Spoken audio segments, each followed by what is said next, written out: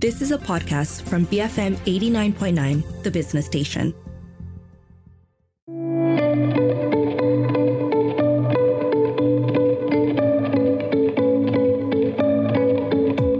Good morning, this is Frida Liu, and you're listening to Her Vantage, and this is where we speak to women of influence and leadership. A recognized leader in the social impact space and a champion for moral leadership, Jacqueline Novogratz is the founder and CEO of Acumen, a global community that fights poverty and builds dignity by investing in companies and change makers using both philanthropy-backed pioneer investing and for-profit impact funds. Jacqueline's 2 decades of work with Acumen have impacted nearly 443 million people across Africa, Latin America, South Asia, and the United States.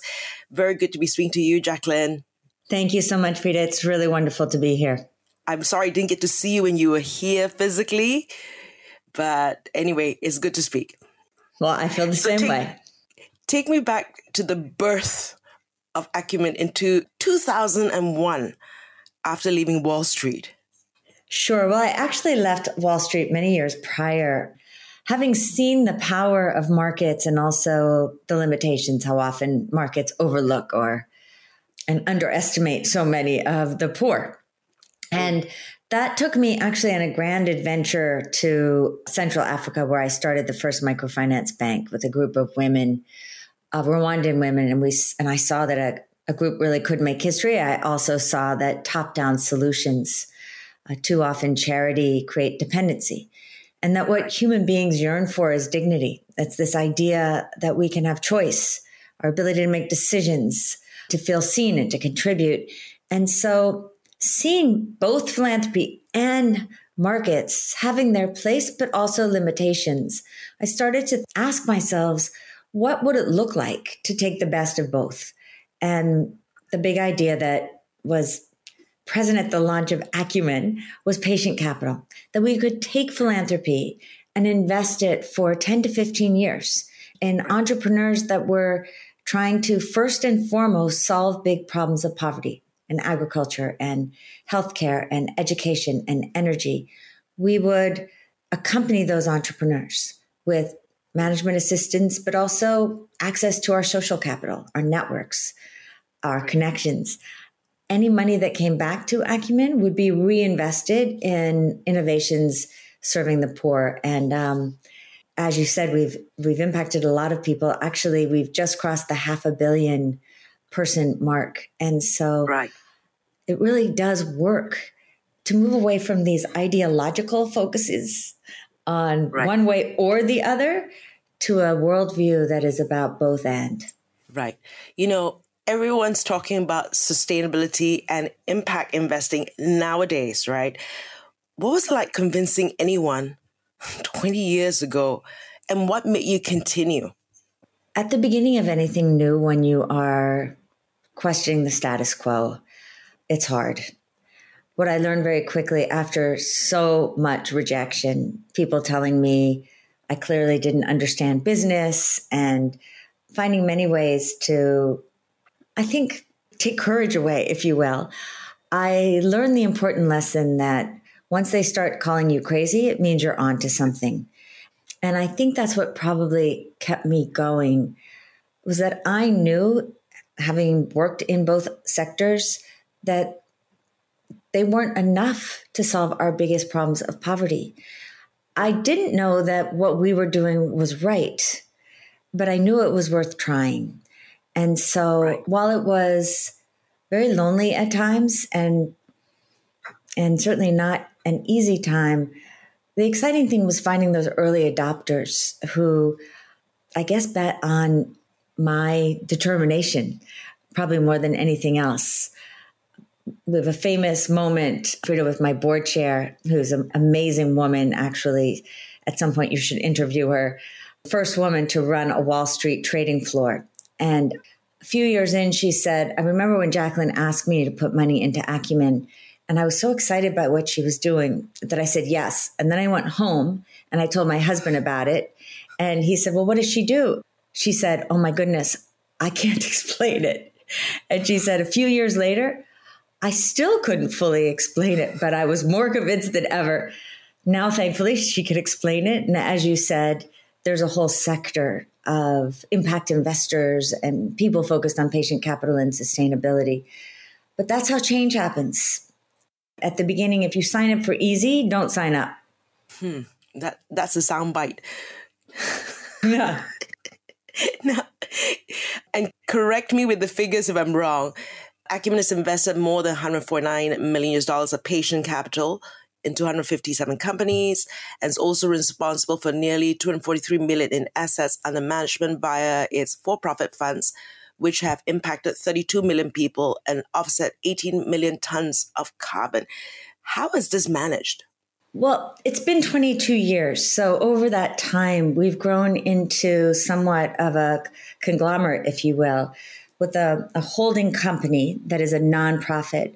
And underneath it, there are three different divisions, if you will. Acumen Ventures, which is our philanthropic capital, that where, as I said, any money comes back, gets reinvested. Then there's something called Acumen Capital Partners, which is a for-profit management which holds the for-profit funds. And there you do have patient impact investors that get their money back over time. And in the middle is Acumen Academy, also nonprofit, driven by philanthropy, where we are focused on building a core of leaders around the world, grounded in moral leadership with the entrepreneurial skills to build solutions to poverty. Right. And I know you've got the academy, the program, the fellowship. So you've trained social entrepreneurs and innovators through Acumen Academy, which has cultivated 1,300 leaders in 61 countries now, whose collective work has reached tens of millions. And through your online courses, Acumen Academy has influenced more than 1 million individuals from 193 countries, unleashing a new generation of entrepreneur builders grounded in the skills and attributes of moral leadership, right? What have been some of your more memorable success stories? There's so many now. When it comes to, and it's interesting just even listening to you talk about the impact statistics, which is where, of course, we start, but they don't capture what it means to change lives and communities. On the investment side, one of our early investments was in a long-lasting malaria bed net company, where this is a technology to infuse organic insecticide into a polyethylene-based netting that was developed actually by Sumitomo in Japan. But 95% of all malaria was and still is in Africa. And there had been no local manufacturing. And so we helped find the right entrepreneur. We helped put the deal together. We invested in this company, which grew from pretty much zero to 10,000, mostly women employees, creating 30 million bed nets every year, which over the course of 15 years, well, now almost 20, is about 500 million bed nets that had a demonstrable effect on reducing malaria. Right. And those jobs changed Arusha, the city where it was built. On the fellow side, I was just visiting a company called Hakter Shak in India. It's a young man who saw that you've got 250 million very poor people in India, which is a country that actually has a generous government social services policy. But most of the low-income people don't know how to access those services and those funds.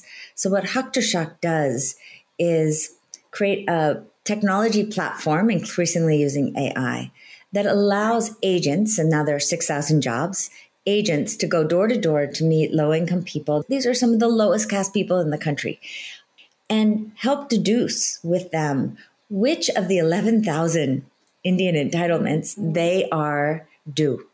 And already that company has moved $1 billion into these low-income people's homes. And again, it sounds impressive, but these statistics don't really capture the stories. Right. And I met one young woman, and I actually asked her, what is dignity to you? You're 19 years old, you're working as an agent going door to door. And she said, a year ago, it was monsoon rains. And I went to visit this house where a woman's husband had just died. And she was extremely poor, lowest caste, but she was due 20,000 rupees for widow's insurance. And so the family was sort of skeptical, but they filled out the forms with me under my umbrella. And I left. And a few weeks later, the family came to visit me at my office, and they couldn't believe that they had gotten the 20,000 rupees. And they wanted to say thank you. And they thought, given so much corruption in the system, that they should give me 10,000 of it. And I said, no. I didn't do this to make money. I do this because it's my duty. Right. And she said, and so, madam, this to me is dignity, because that woman got what was rightfully hers in a way that's fully changed her life and the life of her family and allowed them not to go hungry. And I had the dignity of knowing I did my job. Right. If we can build companies like this that put our humanity and the earth at the center of our systems and not just profit, we could really make change. And so having 1,350 of these fellows, including now 110 across Southeast Asia, and all of these companies that are showing a different way, to me, gives me a great sense of hope in a moment that's too cynical, that we have a new generation that wants to do things differently. Right. You know, that story about the mosquito bed nets, and it's hiring women, but it's also the 500 million lives you've saved, right? You know, so it's how do you measure that? I love these stories. And we'll continue with more stories right after this. I'm here with Jacqueline Novogratz from Acumen. Stay tuned, BFM 89.9.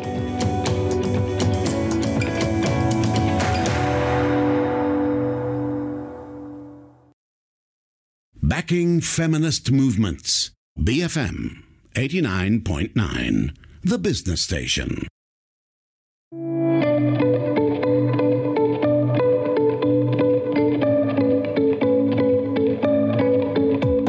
Good morning, this is Frida Liu. You're listening to Her Vantage, and this is where we speak to women of influence and leadership. I'm speaking to Jacqueline Novogratz from Acumen, and we're talking about some of the initiatives here. Now, you talk about the Acumen, there is Academy, and there also is the Accelerator program. So what's the program about and its objectives?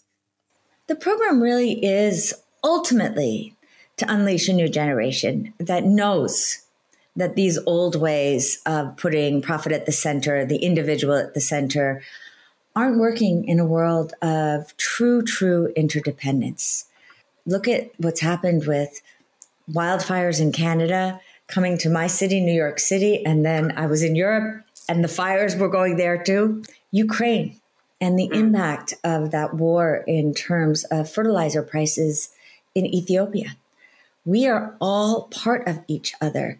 And so we need new ways of building systems that use the power of markets, but aren't beholden only to markets. I truly believe that there's a generation that yearns to be good, to contribute, and for purpose. And so the purpose of Acumen Academy really is to build a community so that those entrepreneurs that are trying know that they are not crazy all by themselves. They're part of a truly supportive community. But equally, Frida, and as important, is to show the role models and the business models for what can work. These are not tiny companies. Not after 10 years anyway. They might start that way, but then they grow to Anhakdashak, which could reach 100 million people. They grow to a D-Light, a solar lighting company that has brought light and electricity to 150 million people. I really believe that this is a future that we can all participate in. And the people who are crazy enough to go and build it are those social entrepreneurs who want to commit themselves to things far bigger than themselves and yet approach them in ways that are not just full of idealism, but equally grounded in pragmatism. Right. You know, once they graduate, the fellowship and accelerator participants join the Foundry, right? How do you select who gets into the Foundry and what does it aim to do? So, as you said, once you're a fellow for life. the Foundry is for those individuals who've gone through an immersive Acumen experience and become part of this community that is 1,350 people, 1,700 by the end of the year. To get in is highly selective. People apply, whether it is to Acumen Academy Malaysia, and from all corners of Malaysia will apply. And one of the things we focus on is to ensure that the representation of people in the fellowship is a mirror of a country, because every country on the planet, certainly mine, is riven with divides right now across race, class, religion, ethnicity, caste. And so building a cohort of fellows so that you are learning in community about yourself, about the power of community, about the problems that we face as a world. And our hope is that in 10, 15 years, you'll look around Malaysia or Vietnam, where we also have fellows, or now across different countries in Southeast Asia, or Pakistan or India, and we will see leaders running corporations, civil society organizations, government ministries, who will not be focused on self, but will be focused on serving the public in ways that are connected, that know their countries across these lines of difference, and that have a cohort of trust who will not only support them, but hold them to account. Right. Has any funds been provided here in Malaysia or Southeast Asia? Yeah, well, in Malaysia, the YTL Foundation and Kathleen Chu anchored the idea for Acumen Academy Malaysia, which now has 59 Foundry members that are just really extraordinary. I was just there and able to visit people like Clara Wan, who was a 2023 recent fellow, and she founded a company called Gray's Market, which is a social enterprise that essentially bridges the gap between food waste and hunger by offering imperfect food, meaning bruised vegetables or foods that have gone a little bit past their sell-by date that are delicious. And she's working on a circular model, if you will. And it's extraordinary to watch the retail that they have where people can actually buy affordable food rather than continue with 30% of the food being thrown away. And they have this awesome restaurant where you can actually experience this food. I also visited a company or a nonprofit, which is about one of our fellows as well, run by a woman named Dato Tini Zainuddin. And her organization is called Yayasan Chow Kit. And it's a place where kids, abandoned kids who are deeply marginalized can gather, can have a healthy meal, can go to school, can have a safe place to sleep. And it's a really important safe house, if you will, for those children living in a tougher area. But it also gives Dato Tini the deep understanding from the grounds up of what is actually needed to be a child advocate. And as a result, she's been very effective in changing policy, influencing policy in Malaysia for Malaysia's children. I think we need to see more of that as well, where we're linking grassroots understanding to our supply chain and to the way policies are enacted. Yeah, Dato Tini, we all know of the challenging work she has. And I've been to the Gray's Market restaurant as well. I mean, it's so awesome that you are highlighting strong women, because I'm watching a whole generation of women take on problems in ways that are quite powerful and full of compassion and bring what it means to be a woman, I think, more powerfully into the world. Right. Your first book was The Blue Sweater, and then you subsequently wrote a manifesto for a moral revolution, practices to build a better world. You know, this is it, right? You've been a change agent for so long and seeing the good and choosing to see the good. And yet there seems to be a lot of bad going on with polarization, right? And what's going on, right? So how can everyone work for the common good and do what is right? And what needs to be in place? And I'm just asking you as you're sitting under the Bodhi tree. Well, I am loving that you just asked me around the Bodhi tree, because one of the reasons I'm so excited to be working in Southeast Asia is that we've got to move from seeing our systems in terms of the individual. This is a moment for the collective. And I actually would go so far as to talking about the collective conscience, that part of our polarization is our separation. We're separated from each other. We're separated from ourselves. And, you know, I have seen some of the darkest and the ugliest parts of what it means to be human, having gone through the Rwandan genocide, starting a bank there, prior to it, seeing the aftermath.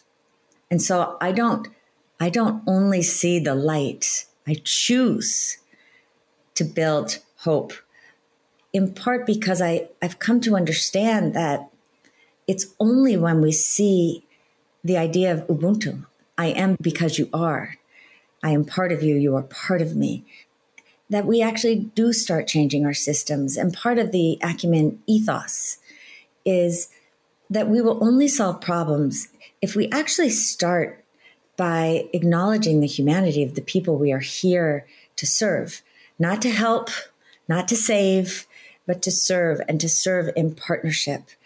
When you start there and you realize that I could be you, then we have the capacity to build more humanity and effectiveness into our systems.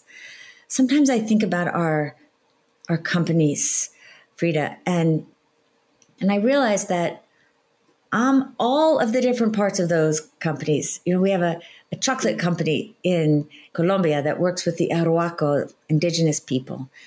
Their cosmology is not that dissimilar to Shintoism.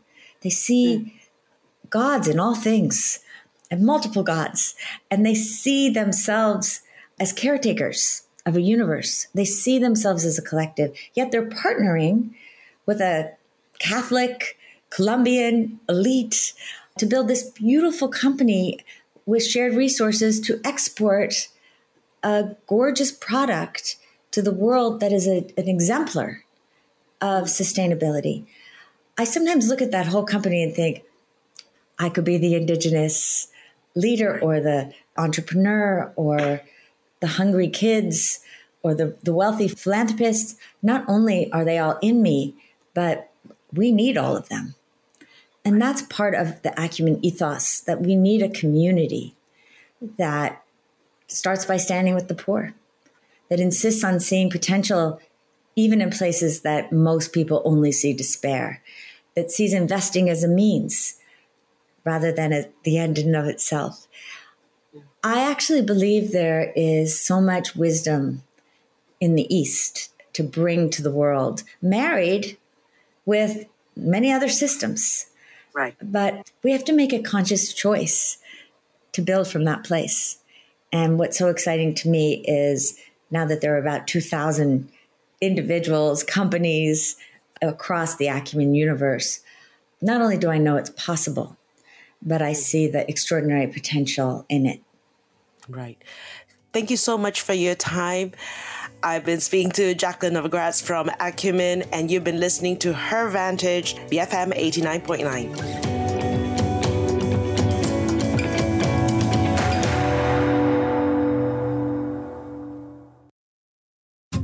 You have been listening to a podcast from BFM 89.9, the business station. For more stories of the same kind, download the BFM app.